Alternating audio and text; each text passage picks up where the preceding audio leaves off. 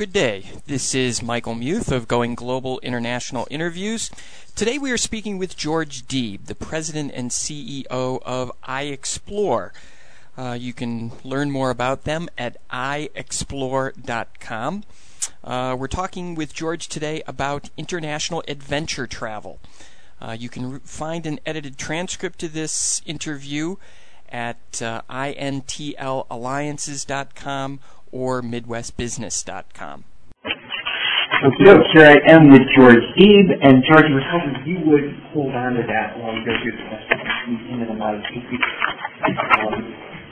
The more clarity you get together. Perfect. What are the demographic characteristics of your customers internationally? In other words, from which continents, what different languages do they speak and so on? I'm going to step back and say that the fact that we're an internet-driven business dictates where we get most of our audience from. Now, most of our audience are Americans, right? They live in the United States, they're traveling overseas. I'd say of our website percentage mix, about 70% is American traffic. Okay? So a much higher percentage of our buying customers are Americans, but in terms of people coming to the website, 70% are Americans. The rest is splintered from every country of the world. The bigger countries would be the UK, Australia, Canada, just other English-speaking countries. So in other words, there aren't a lot of other foreign language speakers who are coming to the site as well. They may be foreign language speakers, but they're engaging with us with English. Right? So that's how we know and then can engage with them. Sure. Okay. And I know that you have an online community. Any idea what percentage of that community comes from outside of the U.S.? The community mix and the general website mix is exactly the same. They're right on top of each other. Okay. Now, obviously, if people are traveling, they can log on and connect with other community members. Any idea how other community members are connecting if they're traveling abroad? Do you provide facilities for that? How does that work? I'll answer that question two ways. In terms of the community on our website, it's less about engaging real time.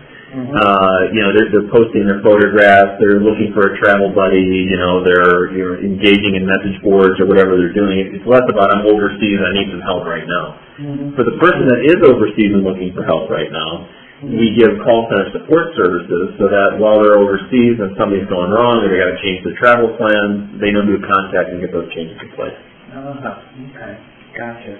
So in other words, there isn't a greater compelling need for travelers to connect while they're there. They usually connect before they leave. For this type of travel, it's very research intensive. So people are looking to make themselves as smart as they can about the destinations, the itinerary, the hotels, the visas, the vaccinations, so health warnings, whatever it is that they need to know before they go, so that by the time they've already left, they've done a lot of the research up front. Okay, makes sense. Now, you go to a lot of exotic places. How do you choose or qualify the trips that you offer? In terms of where we travel, it's largely demand-driven. So we have a good sense of where consumers want to travel based on the calls or emails coming into iExplore. In terms of the supplier we work with to actually run those programs, we talk to the local tourism boards for every one of those countries. Hundreds of companies we might work with, they narrow it down to 2 or 3 that are in the right quality for us. Then we interview those tour operators, actually send our consumers or our staff on these trips to actually kick the tires and stay in the hotels and see what it's all about. So a lot of quality control. Well, you mentioned the right quality for your members or users. How would you characterize the level of quality that you offer? In other words, are you a high-level premium provider or more of a price-conscious, value-oriented provider? Very much. I'm careful how I answer this. We're targeting the luxury end of the market, but we're bringing them value prices for the products that they're buying. So, for example, in describing our demographics, you're talking about a 25 to 60-year-old that makes $120,000 a year. 95% of them are college graduates, 65% are post-college graduates. So it's your doctor, lawyer, MBA crowd. So a very affluent audience. But buying a trip from iExplore, same high-end 5-star level quality, would be 25% lower price than if they went to another U.S. tour operator to buy the exact same made-to-order adventure. Okay, well, we're getting to this later, but I'll jump into it now. How can you afford to do that? Yeah, excellent question. A couple reasons. I think the first and foremost is our cost structure as an internet-driven business is much lower than most offline tour operators. So, for example, we have no paper in our business. There's no catalog marketing, or you're having to create the catalogs with a postage cost or those kind of expenses. And most tour operators have heavy travel agent distribution. So we don't distribute our products through travel agents, and we don't have to give away those very healthy 10 or 15% commissions to kind of get that travel agent business in. So when I take those two savings and pass it through to the consumer, it's about a 25% savings to them. Wow, so that's kind of digital internet savings the way it was originally envisioned. Exactly right. Okay, that's cool. And I saw that you offer travel guides on your site as well. Where does the content for those come from? We will contract with an expert in publishing that produces world travel guides for our business. This year's business, we're working with Columbus Guides. They're a UK-based business that builds world travel guides all over the world. We have about 223 countries, 50 U.S. states, 13 Canadian provinces, 100 world city guides worth of content. And but we put it out for bid, and we talk to Lonely Planet or Insight Guides or whoever else might be interested in licensing their content. Gotcha. Okay. So in other words, though, it sounds like for the travel guide purposes, there really isn't any original content that you're providing. We do produce some destination features. For example, you might go to our homepage and see an Ireland feature, and we build 2 or 3 pages of content in partnership with the tourism board around that destination. We might produce some top 10 lists. We might produce, interesting articles. But as a rule, we're not in the business of being a publishing business. We're a commerce business, and we rely on the editors to do their job in providing the world travel guide. Okay, good. Now, I was just looking around your site and saw on the site map that there are certain things that have been archived already. I'm just wondering what was archived and why. No longer relevant? No, it's not that it's no longer relevant. It's that that's where our homepage features. If we build content that was iExplore specific that doesn't have a place in the site anywhere else, we just archive it so people have access to old features in case they want to read them. So if I'm promoting Ireland this month and I'm promoting Mexico the month before or Kenya the month before that, if it comes off the homepage, it moves into the archive section. Okay, cool. Now, we talked about the fact that you have primarily an English-speaking audience, and they don't speak many other foreign languages. But I've lived and worked abroad, and I know that there are a lot of other people in Europe and a lot of the other developed countries throughout the world who are big adventure travelers. Absolutely. Have you thought about localizing and trying to address those? It's a spectacular idea, and the issue we run into is in globalizing a business like ours, there are 2 things we need to change. One is the call center fulfillment issues, and the second is the tour content and the actual trips that we're providing. And I'll give you an example of each one. The key to fulfillment on the internet is speed in real time. But I have to have somebody based overseas in the market that we're trying to fulfill so that that call center is open when the consumers looking for trips in that region are awake and looking for trips. Right now, if someone in Italy wants to buy a trip from us, there's only a couple hours a day where there's overlap between the 2 call centers. The second, so your call center is located here in Chicago? Right here. Yep. Home office. The second thing I have to deal with is the trip content. Somebody in the United States may only be willing to spend a few $100s to go to the Grand Canyon. They might be willing to spend $4,000 or $5,000 to go on an African safari. The flip side of that is, let's use someone who lives in the UK. Going to India from London, it could be a weekend trip for them, as opposed to a 10-day big long haul kind of trip. So we'd have to have different type of trips built that appeal to the local markets and the prices that they're willing to pay. I hear you. Okay. So budgets overseas tend to be less, and a long haul trip for an American is usually a short haul trip for someone in the local market. So I'd have different itineraries to meet those needs. Have you looked into what it would cost to offer and provide those things and the profit potential? I think the profit is definitely there. It's just we have limited focus. We're a small business with a small staff, so we're just walking before we run. Okay. I mean, are there partners who could help provide you with those kinds of things? Very, very much could be. I mean, a lot of our tour suppliers today are based in country for the trips that we're actually selling. So we could set up a partnership with those guys and say, hey, listen, we're going to build a new website. It's going to be iexplore.co.uk. It's focusing on the UK market. I need a local European call center. Would you mind taking the lead? And cut a partnership with them to do that. Cool. Okay. Now, I would think and hope that the local cultures are of interest to travelers. Do you provide anything that informs them, educates them, those kinds of things, about the destinations where they're going to be traveling?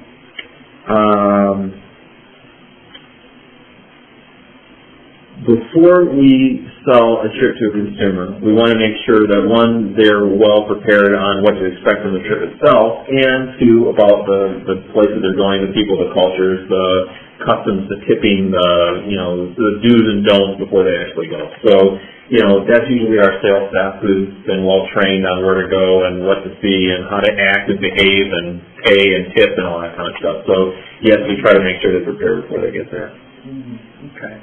But, I mean, it sounds like it's pretty much nuts and bolts. Learn the things that you need to learn to get by. Don't provide, much historical context.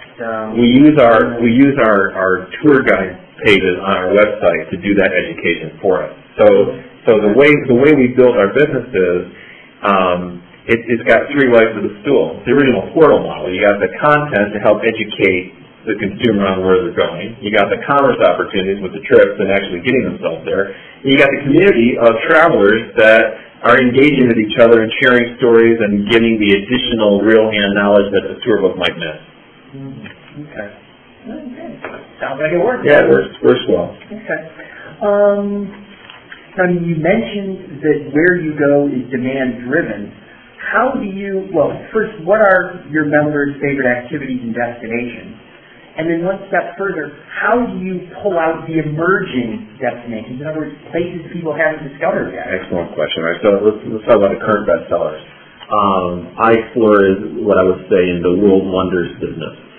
People are coming to us to travel to the man-made wonders like the pyramids, Taj Mahal, Machu Picchu, Great Wall of China, or they're coming to see natural, beautiful, scenic places. Alaska, Galapagos Islands, an Antarctica cruise, wildlife in Africa experience. So that's kind of what our bestsellers are today. So if you follow the world wonders, either the man-made or the natural wonders, you hit it head on. Mm-hmm. Now, the term adventure travel is taken on different meanings over the years than where it was 30 years ago and kind of where it is today. As more and more mainstream travelers, fastest growing category of the travel business is adventure travel. As more and more people are taking adventure travel, the real diehard adventure travelers from before are looking for that next place that hasn't been discovered yet. So typically, the people will come to us, they'll say, hey, listen, I didn't see this on your website, but could you get me to Mali? Or could you get me to Namibia? Or could you get me to Madagascar? And when we get enough of those calls, then we build a trip behind it. So that's kind of how we get ahead of the curve. And, places that, in our mind, that are undiscovered by mainstream Americans that are, going to be favorites 5 years from now or 2 or 3 years from now would be places like Syria in the Middle East, Honduras in Central America. Libya is taking off now that Libya is playing friendly with the American government. So there's a lot of places that haven't been discovered yet that have a lot of great things to go see that have yet to be mainstream. I'm curious, what kinds of activities would people be looking to do in Syria, Honduras, Libya? I'll use Syria as an example. Syria is a country that has been like the crossroads of every major one of the empires in the history of civilization. So the Romans and the Greeks and the Mamluks and the Ottomans, everyone kind of run through that region. So you have a lot of ruins. So think Roman ruined cities like Palmyra. Mm-hmm. You have a lot of religious history. So you're in part of the Holy Land. So you have all kinds of religious destinations to go to. Including one of the first cathedrals ever built in the world, St. Simeon, built in the 5th century. And you've got fabulous people and culture and food and all kinds of other stuff to do while you're there. Mm-hmm. So, I mean, I personally traveled to Syria. I went for the first time this year. The American mainstream media has been so negative, anti-Middle East and axis of evil and all that kind of stuff that, people were kind of saying, well, why are you going there? It's going to be dangerous and scary. I hope you come back. And the reality was, it was a very safe, friendly country. And terrific sightseeing, terrific people, terrific food, a lot of culture, a lot of history. And the people, I got a great quote from one of the Syrians. He goes, what Americans don't understand is 90% of the Syrians have relatives living in the United States, right? So we live and aspire to the American way of life, and we just think that the current administration kind of used the situation to kind of further some of their objectives. So, but it was great. I would highly recommend it to anybody that wanted to go. It was really a spectacular trip. Well, I don't know, but I got to believe there are a lot of people who are skeptical of going to places like Bali. Granted, Syria probably isn't Bali, but I think people are a lot more wary and concerned than they were 3 to 5 years ago. People tend to, I would say the American reaction to world events has changed over the years. After September 11th, Americans went into a shell. They just stopped traveling. The people that had booked travel canceled travel. They didn't know what to do. They were kind of waiting to figure out and kind of see what happened. Well, the further we got away from September 11th, and the more they've seen kind of terrorism as kind of part of the normal way of life, and whether it's a train in Spain or avian flu or SARS or war with Iraq or whatever it might be, they just become smarter in where they want to travel, and they definitely want to keep vacationing, but where they choose to vacation varies with world events. Sure. Okay. Now, you said where your customers' favorite destinations are and their activities. What are the most profitable for iExplore, if you can divulge that? Well, for the most part, our product mix is largely the same. Whether they're buying an African safari or a European river cruise or whatever it happens to be, the unit level economics are roughly the same. There are certain destinations that can carry a higher profit than others. An example would be like in Egypt. The cost of procuring product in Egypt is very, very low in relation to the price that Americans are willing to spend. So we might have a higher margin in Egypt.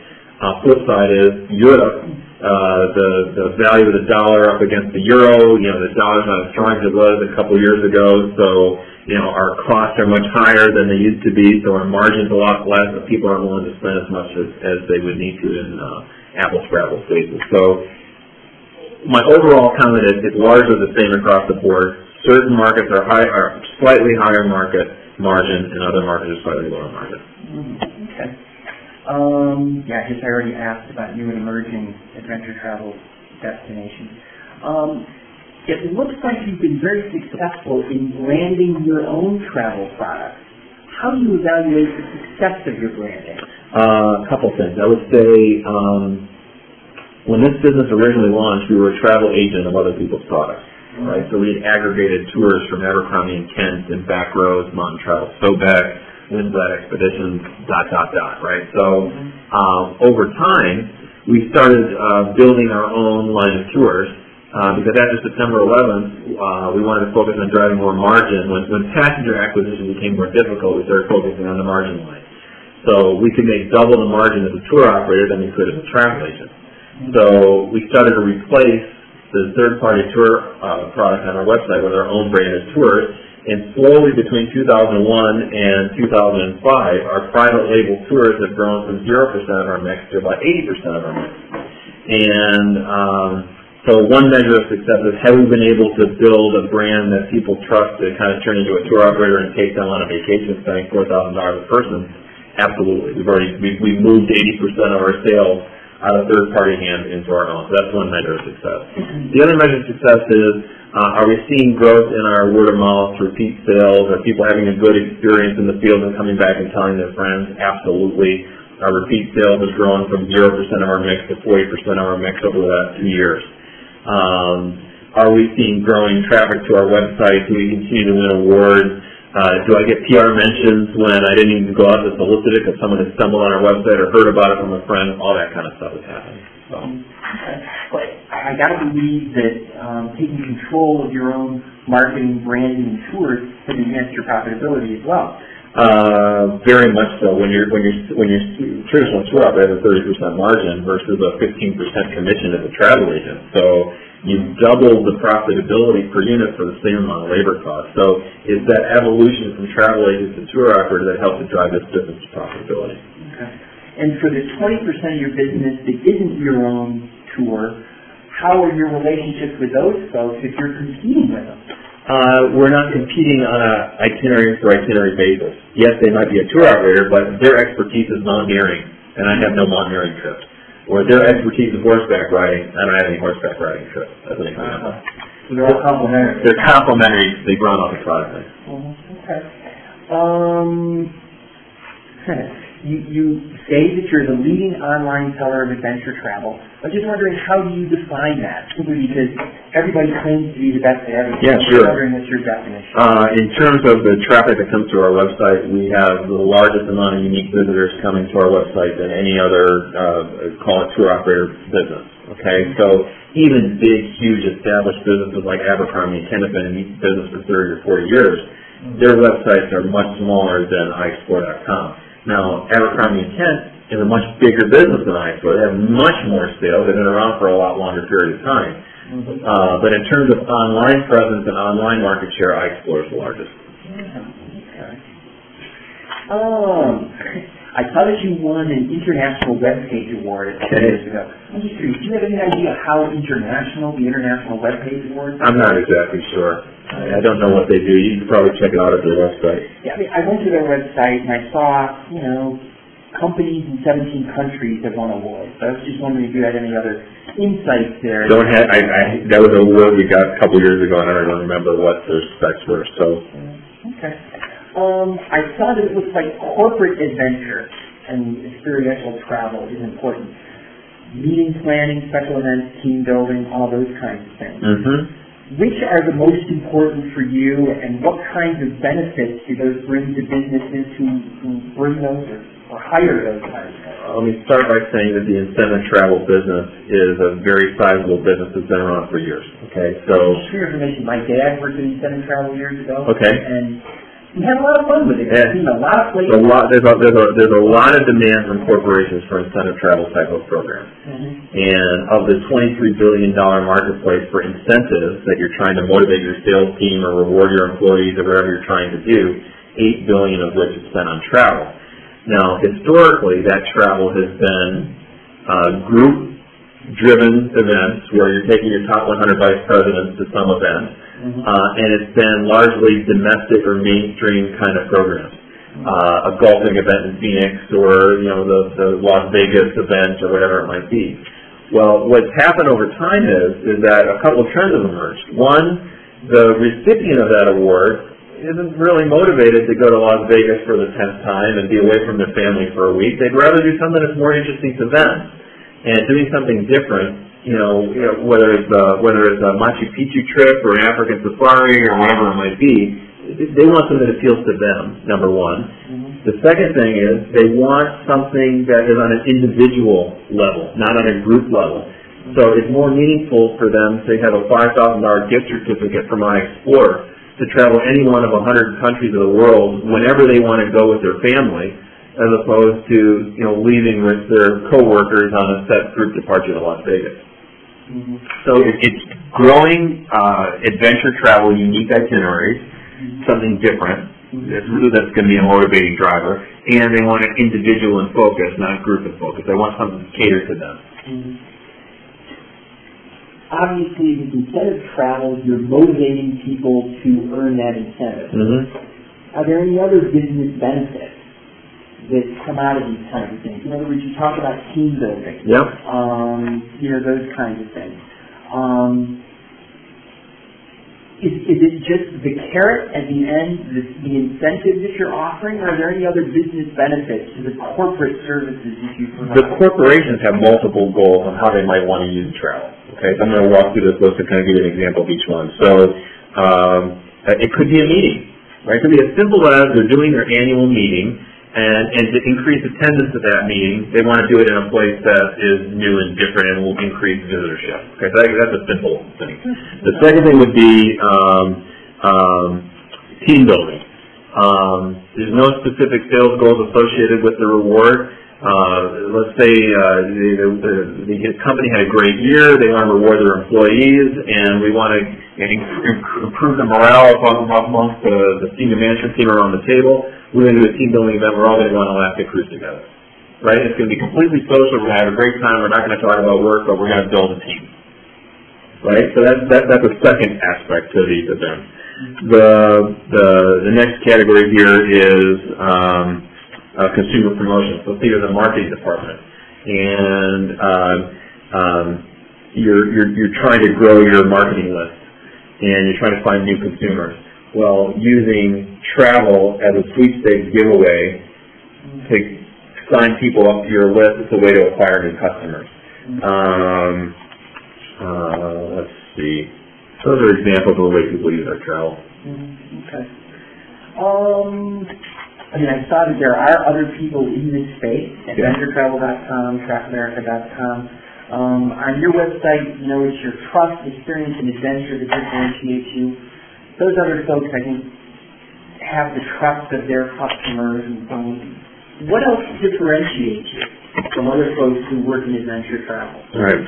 First, let's deal with the two that you got here in terms of who these businesses are and who I think we're really competing against. AdventureTravel.com is actually a mainstream travel business agency that acquired the URL AdventureTravel.com to try to get more search engine traffic, and they don't really have expertise in adventure travel. They're kind of faking the adventure travel expertise, but they don't really have diehard experts that have been to Mali and Namibia and Mozambique and all these faraway places in the world. They're just trying to sell cruises in Disney World and Vegas and mainstream, which is what their business is. They're a division of a company called AdTrav, and they're based in Alabama. Okay, so that's AdventureTravel.com. So I don't really think of them as a competitor. Trek America is a tour operator. They specialize in hiking tours, so their expertise is actually hiking. So who is iExplorer competing against? In the old days, I would have said your traditional U.S. wholesaler tour operators, your Abercrombie & Kents, your Backroads, your Long Travel Sobeck. Today, I think there's a changing world that I think anybody that a consumer can land on when doing a random search in Google is who we're competing against. So whether and if you search for Egypt tour, Egypt trip, Egypt vacation, Egypt cruise, you're going to get a different list of 10 companies on every one of those results. And you've never heard of any of them, right? Some of them might be U.S. wholesalers, some might be international Cairo-based suppliers. It might, you're comparing, 2-star level backpacking experiences right next against 5-star Ritz-Carlton experiences. So it's very, very confusing, the sea of different websites that people can land on. But that's the business that we're in right now. So when you're 100% online driven, you're getting a large percentage of your business from the search engines.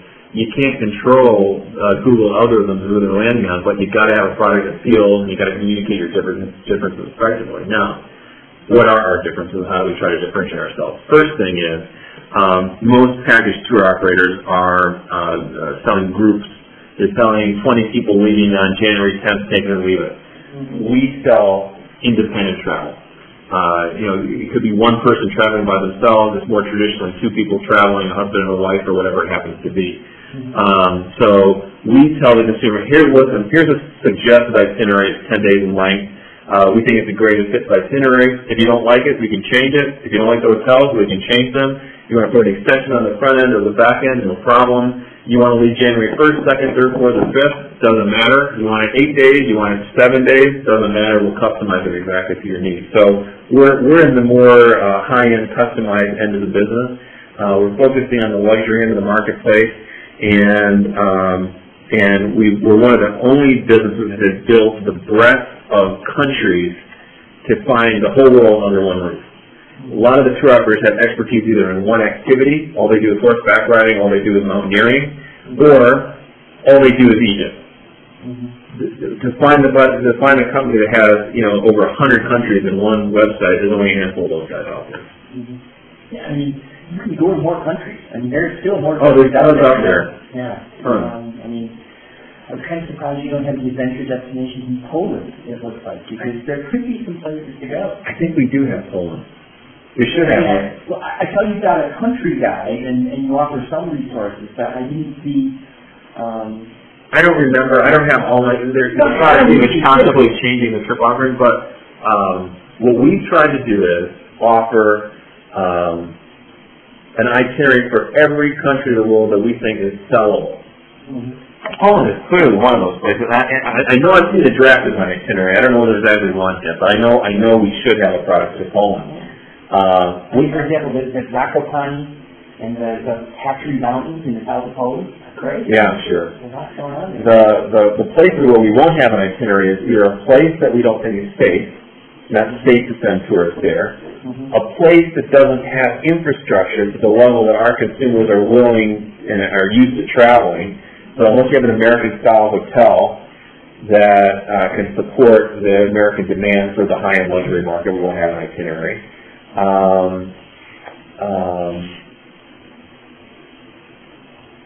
And that's it. The stability of the country or the comfort factor of the accommodations, the infrastructure. That's the only reason we wouldn't have one. So for example, then, did you have a heads up that Bali might be dangerous, or have you taken Bali off your list because there have been 2 events there in the last year or 2? Yeah, we move destinations in and out depending on what's going on in the world. So, for example, Zimbabwe was on the travel warning list for a period of time. That came down, and when things got safe again, and it doesn't necessarily mean the U.S. State Department has to take their warning down. It's when the region that got impacted, let me use Zimbabwe as an example. The warning went in place because of issues in Harare, the main central city, which is hundreds of miles away from Victoria Falls. Okay? Nothing was going on at Victoria Falls. But we didn't know what was going on. A warning has come up, they might be targeting tourists, let's just take it down for a while until we actually research it. Talk to the ground suppliers, what's going on, is there anything going on in the field, the hotel's still open, what are the issues, are any of the rebels getting anywhere near Victoria Falls, yes, no. And when you have to travel through the capital to get to Victoria? No, you don't. Okay. You don't. So there's actually little propeller plane airports that are right next to the falls. You just take them right direct to the falls.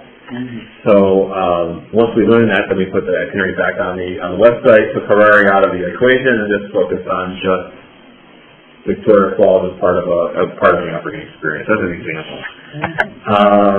That said, even when warnings are in place and a consumer wants to go somewhere, we do our best to give them the pluses and the minuses. If they still want to go, it's their call to do that. So let's use Nepal as an example. Nepal is not a great time to be going. There's Maoist rebels running around right now.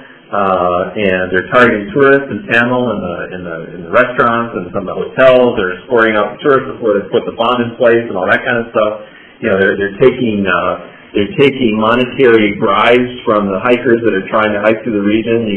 You never know what you're going to run into. So it's not a great time to go to Nepal. However, you tell all that stuff to the consumer, I still want to see Mount Everest. All right, I'm 65 years old. I only got a certain amount of years left in my life, and I haven't been there. I'm going. Can you take me there or not? Sign the waiver. We've disclosed all the issues that you might run into, and yes, we can definitely get you Nepal. Gotta give it together. Okay. Earlier you mentioned that part of the reason you're able to offer your tours for less is because you don't have some of the travel agent costs. But it looks like you work with travel agents as well. How do you fit together with travel agents, or don't you really work together with travel agents? I'll answer the travel agent question this way. We do not distribute our iSport product through travel agencies today. Okay. So the only place you can find an iSport product is on iSport.com or one of our partner websites. Okay, so we do not have travel agency distribution. Yes, travel agents are getting squeezed out of the industry, but as that market share is declining, I'm not losing any sales from that channel because I'm not there to start. And all those consumers that used to go to the travel agency are now going to the web. And as long as we're good at search engine optimization and getting exposure to iExplore on the internet, we're inheriting that business as people are moving to the web.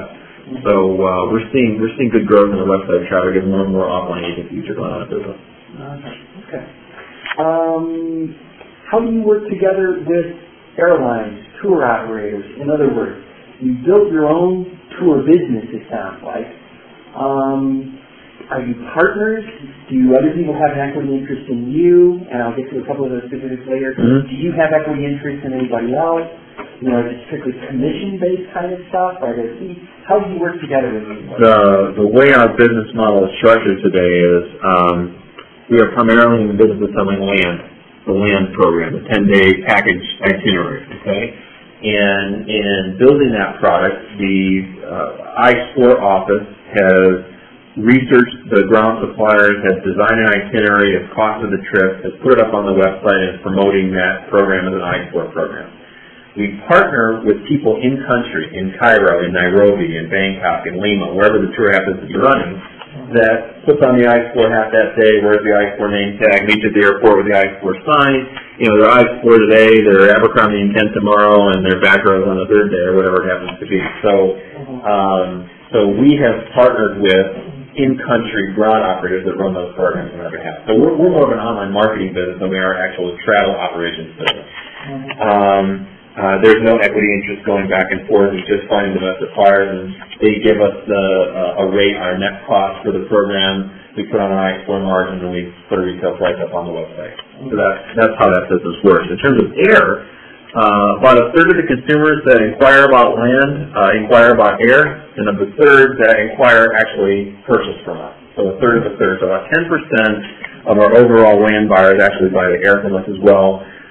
We've partnered with airline consolidators that have lower rates than your traditional published fares, and we're, whether it's first class or business class or coach class, we know that suppliers that have expertise with dealing with international destinations.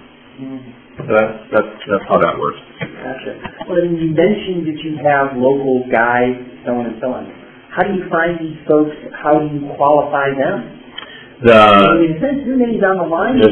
No question, but we're relying on our in-country partners, the businesses that are in the business of running tours, to hire good quality staff. Right? We do not need every single guide that you could possibly put on a particular tour. There's 2,000 Egyptologist guides that might end up running on any particular Egypt program. What I know that of the 2,000 Egyptologists that are licensed to be running tours in Egypt, that our in-country partner has found the best 20. Oh, okay. And that would be my following question, because if you use the same people as Abercrombie & Kent and so on, again, what differentiates you? Now you're back to price and flexibility. Not in a group, you're in an independent tour. So if you buy an A&K tour, you're traveling with 20 people on January 10th, take it or leave it, and you're paying $4,000. If you buy an iExplore tour, you set your own terms of travel, you customize the itinerary, you travel by yourself, and you're not paying $4,000, you're paying $3,000, lower price point for exactly the same experience on an independent basis. And if you ask A&K to make that an independent experience, they charge you 25% premium. So now you got a $5,000 trip versus our $3,000 trip for the same hotel, same guide, same service, the same everything.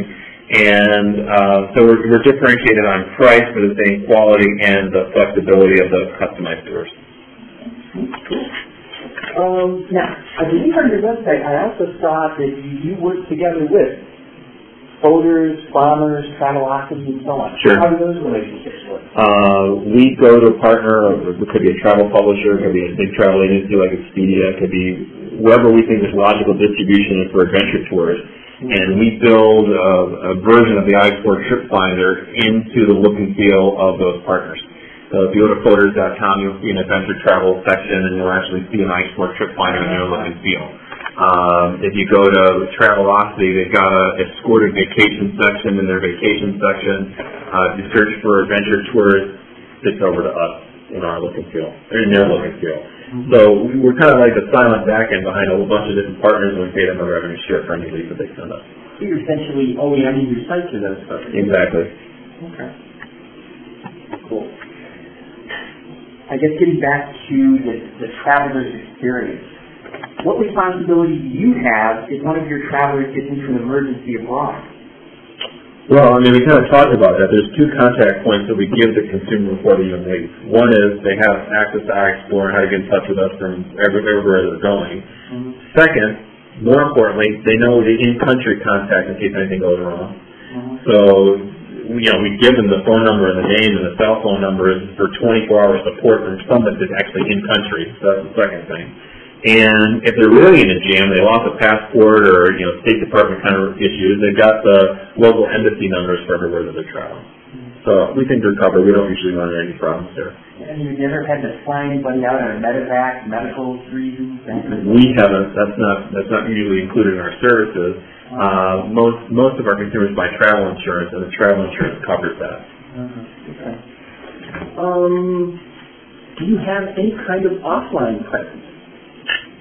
Well, our call center, by definition, is an offline kind of experience, right? We're not just putting up a bunch of web pages and saying, buy one of these trips, click online and give me your credit card number. It's a 2 or 3 week sales cycle with experts that have been there and done that to answer these very complicated questions and developing a personal relationship with the person on the other end of the phone. So it's kind of funny. Most businesses are trying to figure out how to get people off the phone as quickly as possible. We're trying to figure out how to get people on the phone as quickly as possible, because we learned is the minute we've gone from just being a website that's impersonal computer and become a voice and a real person that can answer your questions, you're establishing trust with the consumer, and we see a 3 times higher close rate on our phone leads than we do on our email leads. Gotcha.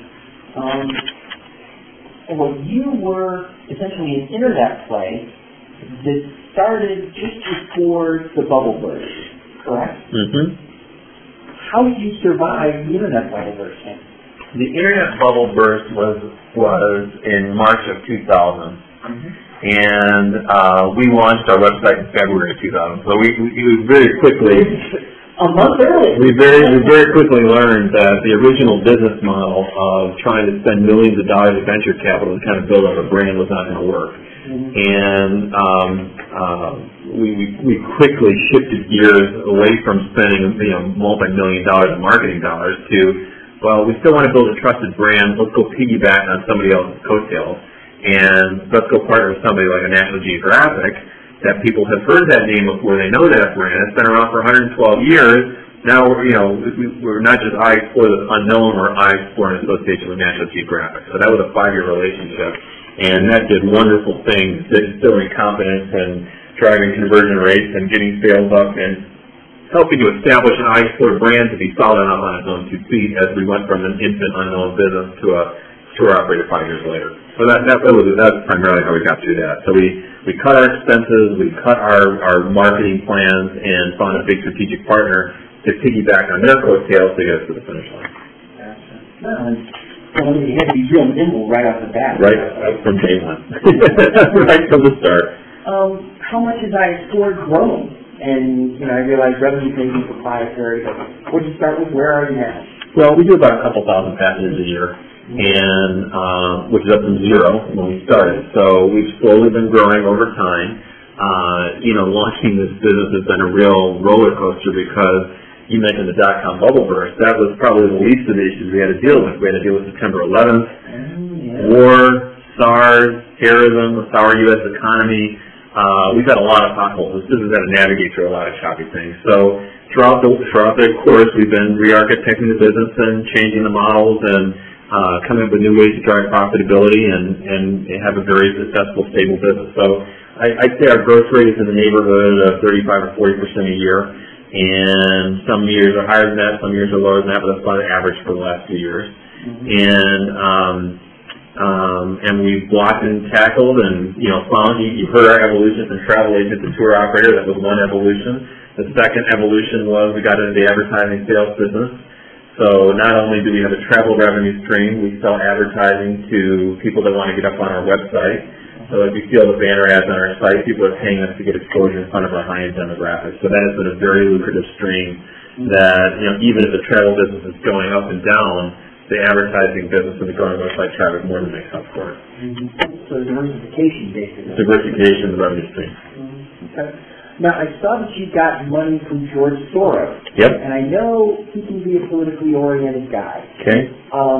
Has that affected how you run your business? No, not at all, because Soros investment took place back in early 2000. And in January of 2002, we went through a major reorganization of the business. So the Soros stake is very, very small today, and they don't have a board seat, and they're not active investors. So no, that's the answer to the question. Okay. And you've already mentioned National Geographic. How is it that you chose National Geographic or National Geographic chose you? Because it sounds like that was a vitally important decision for you. Very, very much so. I mean, we researched a handful of brands that we thought could fit into this space, adventure and experiential travel category.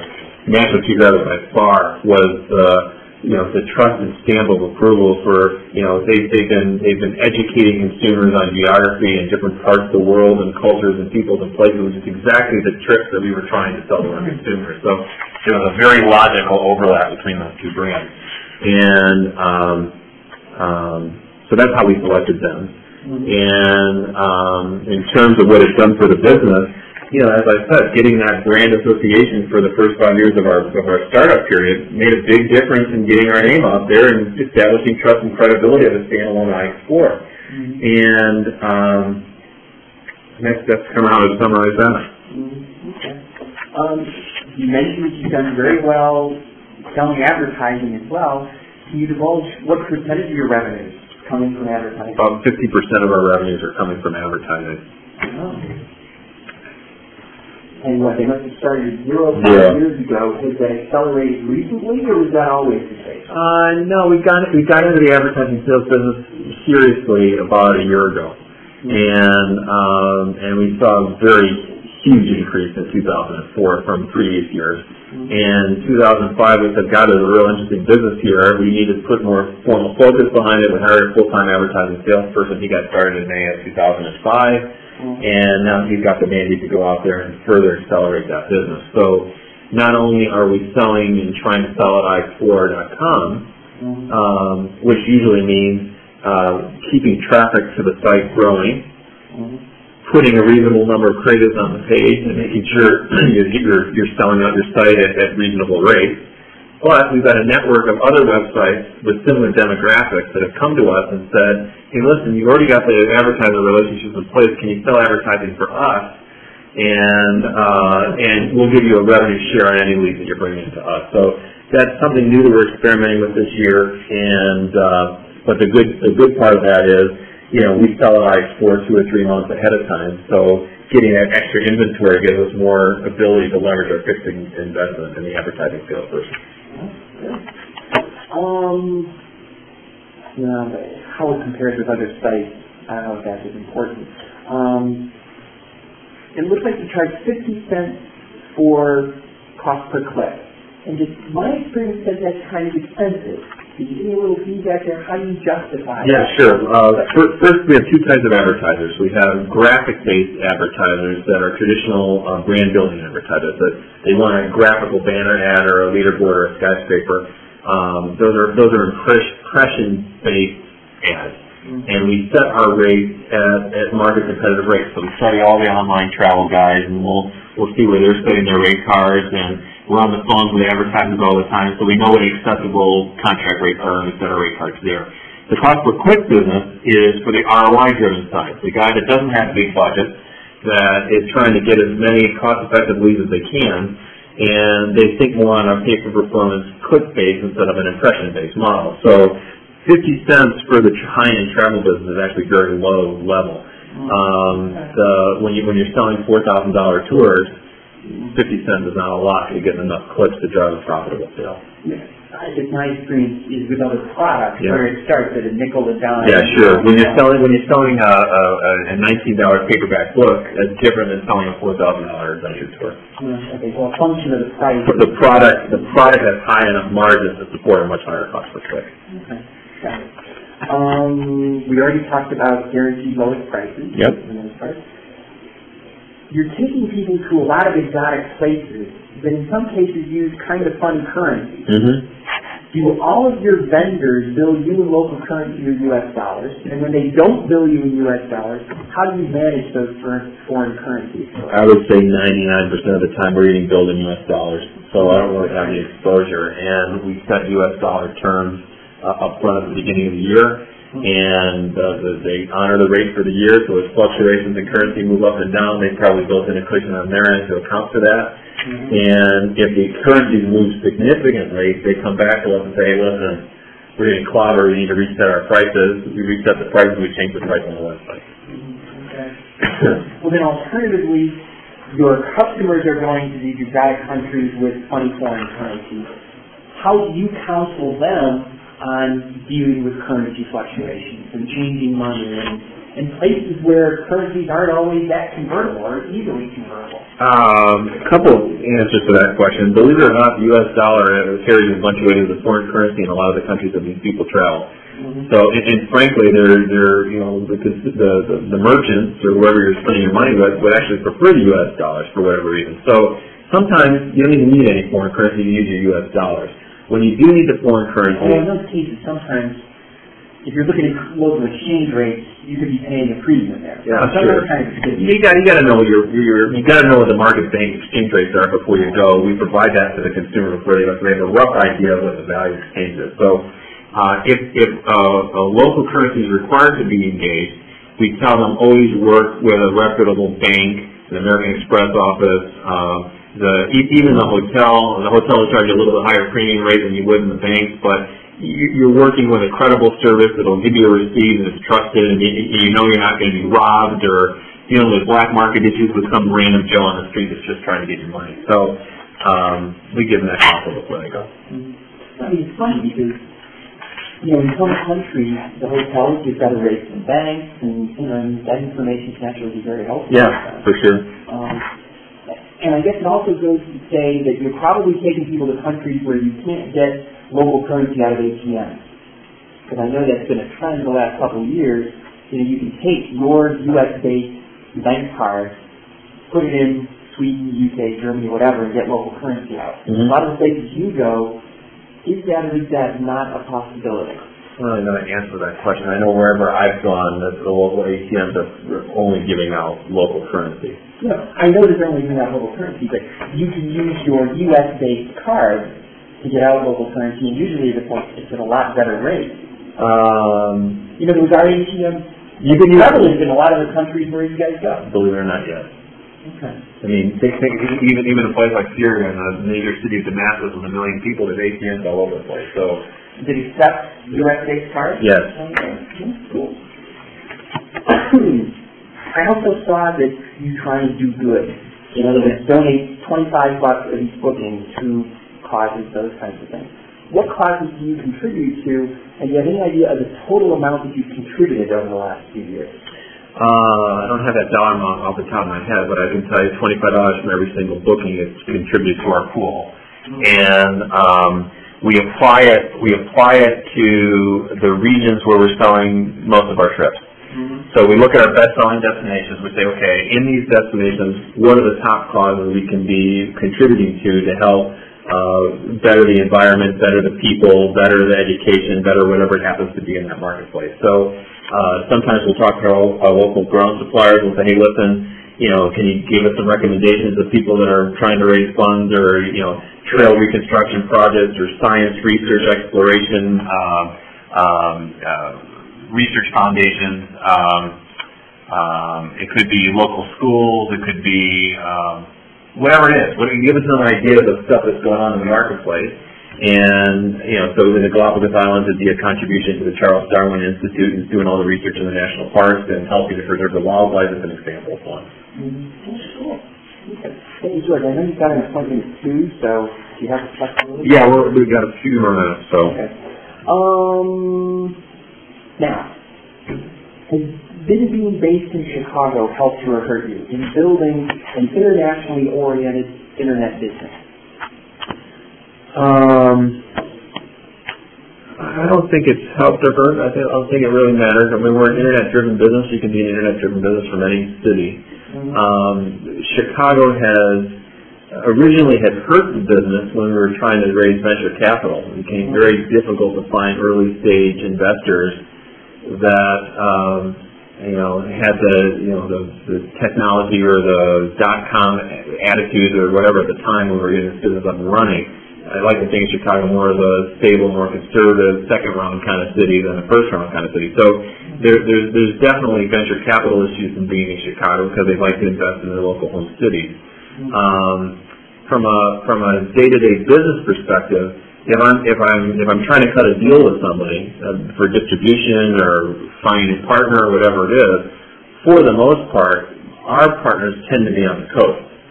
They're either in San Francisco or they're in New York. New York being the biggest. So there's not a lot of people I can drum up business with from the people I'm trying to work with in Chicago. They tend to be more media businesses or located in other areas. So, but that doesn't hurt us. I mean, being in Chicago is fine. It just means an extra plane ticket or an extra phone call or whatever it is to get a deal done. Well, in a sense, we're in the center of the country. O'Hare is huge. In some ways, it's very centrally located. Maybe from a travel perspective, that's an advantage for you. I would say the reason I located this business in Chicago, because I moved in from New York, I was in New York for 8 years, is the cost of living is so much lower. So, I could find equally smart, talented people with a 30 or 40% lower cost structure. So I'm an entrepreneur getting a business up and running, and I'm using my own personal savings account to fund the startup cost of this business. I could stretch it 30 or 40% further in Chicago than I could in New York. So that's clearly an advantage of being in Chicago. You got a great work base, employee base, and smart, educated, motivated people and a lower cost of living. Well, so in other words, you moved here without having lived and worked here before? Right. For that reason? Yes. Very cool. I would love to hear that. Yeah, exactly. Now, you got your BBA at Michigan in 1991. Yep. How did you study international business? Whatever the normal course load was in your BBA program, it was just a couple of courses. It wasn't that much. I mean, most of my international business was done on the job, working here or in my predecessor company. I was at Credit Suisse First Boston doing investment banking. So we had a lot of global businesses that were expanding internationally and dealing with foreign currencies and dealing with do I expand into Mexico first or expand into Europe or I got a plant in Germany that's got to be sold and selling a German-based plant versus a U.S.-based business. So I've got a lot of international experience on the job between First Boston and here. Okay. And I saw on your website that you list some of the world's great explorers. On a personal basis, I'm just wondering, do you have a favorite personal explorer? I have a couple that stand out in my mind. I mean, the first one I want to talk about is Ernest Shackleton, right? The survival story of getting all 28 of his men, to survive a year and a half trapped in Antarctica through very disastrous conditions and cold weather and ice and 800-mile small boat Southern Seas crossings and all the turmoil that expedition went through is amazing. How many times have you seen it? I think the IMAX? That was a great, it's an excellent book. I had a chance to read it. It's called Endurance by Alfred Lansing, which is a good summary of the experience. Definitely worth checking out. So he's my favorite in terms of survival. It's the best survival story from an exploration perspective for me. Because not only did he survive, he was a great leader. He got his men to believe in him. He got all 28 of his men to survival. It was a case study in leadership. Okay. My favorite explorer, the guy that went out there and just had a wanderlust for learning new things, people, and places, is actually Henry Stanley. Stanley and Livingstone, Dr. Stanley, I presume from the African exploration years in the late 1800s, but Stanley was actually based in America. He was a reporter following the American Indians and the cavalry kind of wars and kind of fighting the America West for a while. He got the travel bug. He got reassigned to the Middle East and Asia, kind of traveled all through there. And then he ended up, when Livingstone was lost and they didn't know where he was, he got a kind of private assignment to go in and try to find Livingstone in the middle of, tribal Africa. right, in that late 1800s kind of time frame, and kind of going in and trying to find a needle in a haystack. So the fact he was able to find him and navigate the Congo River a couple times, and he had a fascinating history across a bunch of different places and an interesting time to travel. The third one I would give you, because I can't mention this one, there's three in my mind. The best planner. So if Shackleton was the leader and Stanley was the explorer, the best planner, the guy that just was nuts and bolts, who do I want to plan my expedition? Is Amundsen, Roald Amundsen, who was the first one to the South Pole. And the fact that he had a 4-week late start behind Scott and the UK team and was able to surpass him and get to the pole 3 weeks ahead of time, and he caught up that 7-week difference. It's just amazing. And it all came down to logistics and planning.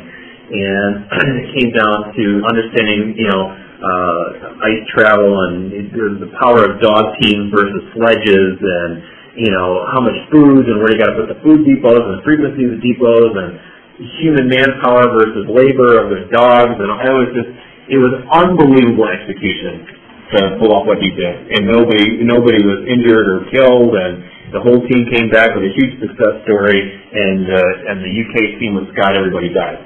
So it was a very, very fascinating read on the differences between those two expedition teams. Well, it also sounds like there's very much an Antarctica South Pole-based commonality between a couple of these. Have you been to Antarctica? I have. It's one of our top 10 bestsellers. I have not, but it's on my list of places to go. The problem is, the only way to do Antarctica, there's two ways to do it. You either do a one-day fly-in, touchdown on the continent, and leave. You're there for 3 hours. It's not really what I want to do. And well, my dad's going to Buenos Aires, and he spends time there. It was days. It was more than 3 hours, and it was just this past February, I think. Well, the two-way traditional tour operator to sell Antarctica is the one I just described, which is the guy that doesn't have 2 weeks, that just wants to check off the seventh continent and just kind of get Antarctica on the list. Or you have to take a cruise, and you're taking a cruise over the Southern Seas at the minimum of 10 days, and you'll stop. You use a cruise ship as your hotel, and you stop along the way for several days along the Antarctica coast, seeing the wildlife, the penguins, and all that kind of stuff, the glaciers. So, because it's such a time-intensive kind of trip, I'm kind of waiting, even between jobs or whatever might happen. And I think about it, I just not getting enough to take a cruise. And he's got time to take that. Yeah, you need a lot of time to do it, right? And frankly, it's such a long flight that I'm going to want to do Patagonia at the same time. So now you're looking at 4 weeks. So having 4 weeks off in a row to kind of pull off a trip like this is not the easiest thing in the world. I understand. Last couple of questions. Speaking foreign languages? I took Spanish when I was in high school, and when I'm in a Spanish-speaking country, I can kind of fake it. But I'm not fluent in any other language besides English. Has it hurt you much at all, and especially taking people to a lot of these exotic places? Not really. I mean, you'd be surprised. I mean, everywhere that I've traveled, I've been to about 40 different countries. Even the locals, they've all learned English as a second language. So you can converse with everybody. I can't think of one example. I've actually traveled somewhere where I couldn't get around speaking English. So even the exotic destinations where you take people to. Sure. English. Very much so. Well, okay, that's cool. I guess two last general questions, and forgive me, they're not on the list. I mean, are there any specific international problems that you've run into in the last couple of years? And then on the flip side, are there any particular international opportunities? Sure. Let's talk about the problems first. I'd say there's two problems. One, foreign currencies moving around it wreaks havoc when you're selling international tours. And not from an I-Explore business model perspective, because we're all fixed in dollars, but in terms of the retail price that consumers are having to pay, as the South African rand keeps moving up, and the dollar slides in comparison, what used to be a $3,000 trip all of a sudden becomes a $6,000 trip. So, that's pretty major movements in terms of driving demand, right? So you got X amount of demand can support a $3,000 purchase, but half X can support a $6,000 purchase. So those kind of issues. The bigger issue is world events. So, whether it's terrorism or SARS or avian flu or whatever, I mean, that wreaks havoc with what people want to do with their vacations and travel. So when you're in the international travel selling business and something goes up on the international scene, either one of two things happens. They either transfer their travel demand domestic, do more U.S.-based products, or they go to safer destinations that they perceive are not in the way of harm or terrorism or whatever the issue is. So when SARS is going on in Asia, demand for China goes down. When you're at war with Iraq, demand for the Middle East goes down. That happens all the time. In terms of opportunities?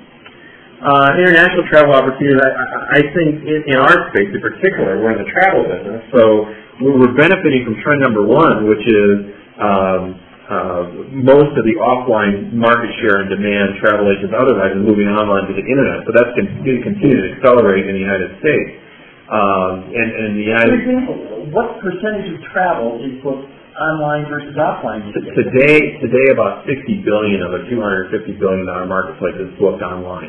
Okay, that's up from zero in 1995. That's 22%. Today. Yes. It's forecasted to get to $125 billion by 2010. So now you're up to 50% market share in a period of 10 years. 10 or 15, over a period of 15 years, it was gone from zero to 50% market share is huge movement in a $250 billion marketplace. That same trend is going to happen overseas. So being the first mover to take advantage of the shift to the web in Europe and Asia and the South Pacific, the same things are going to happen overseas that happen in the United States. Okay, great. Anything else that's important to know about iExplore? I don't think so. I think we tackled most of it. Good. Thank you very much. Yeah, no problem.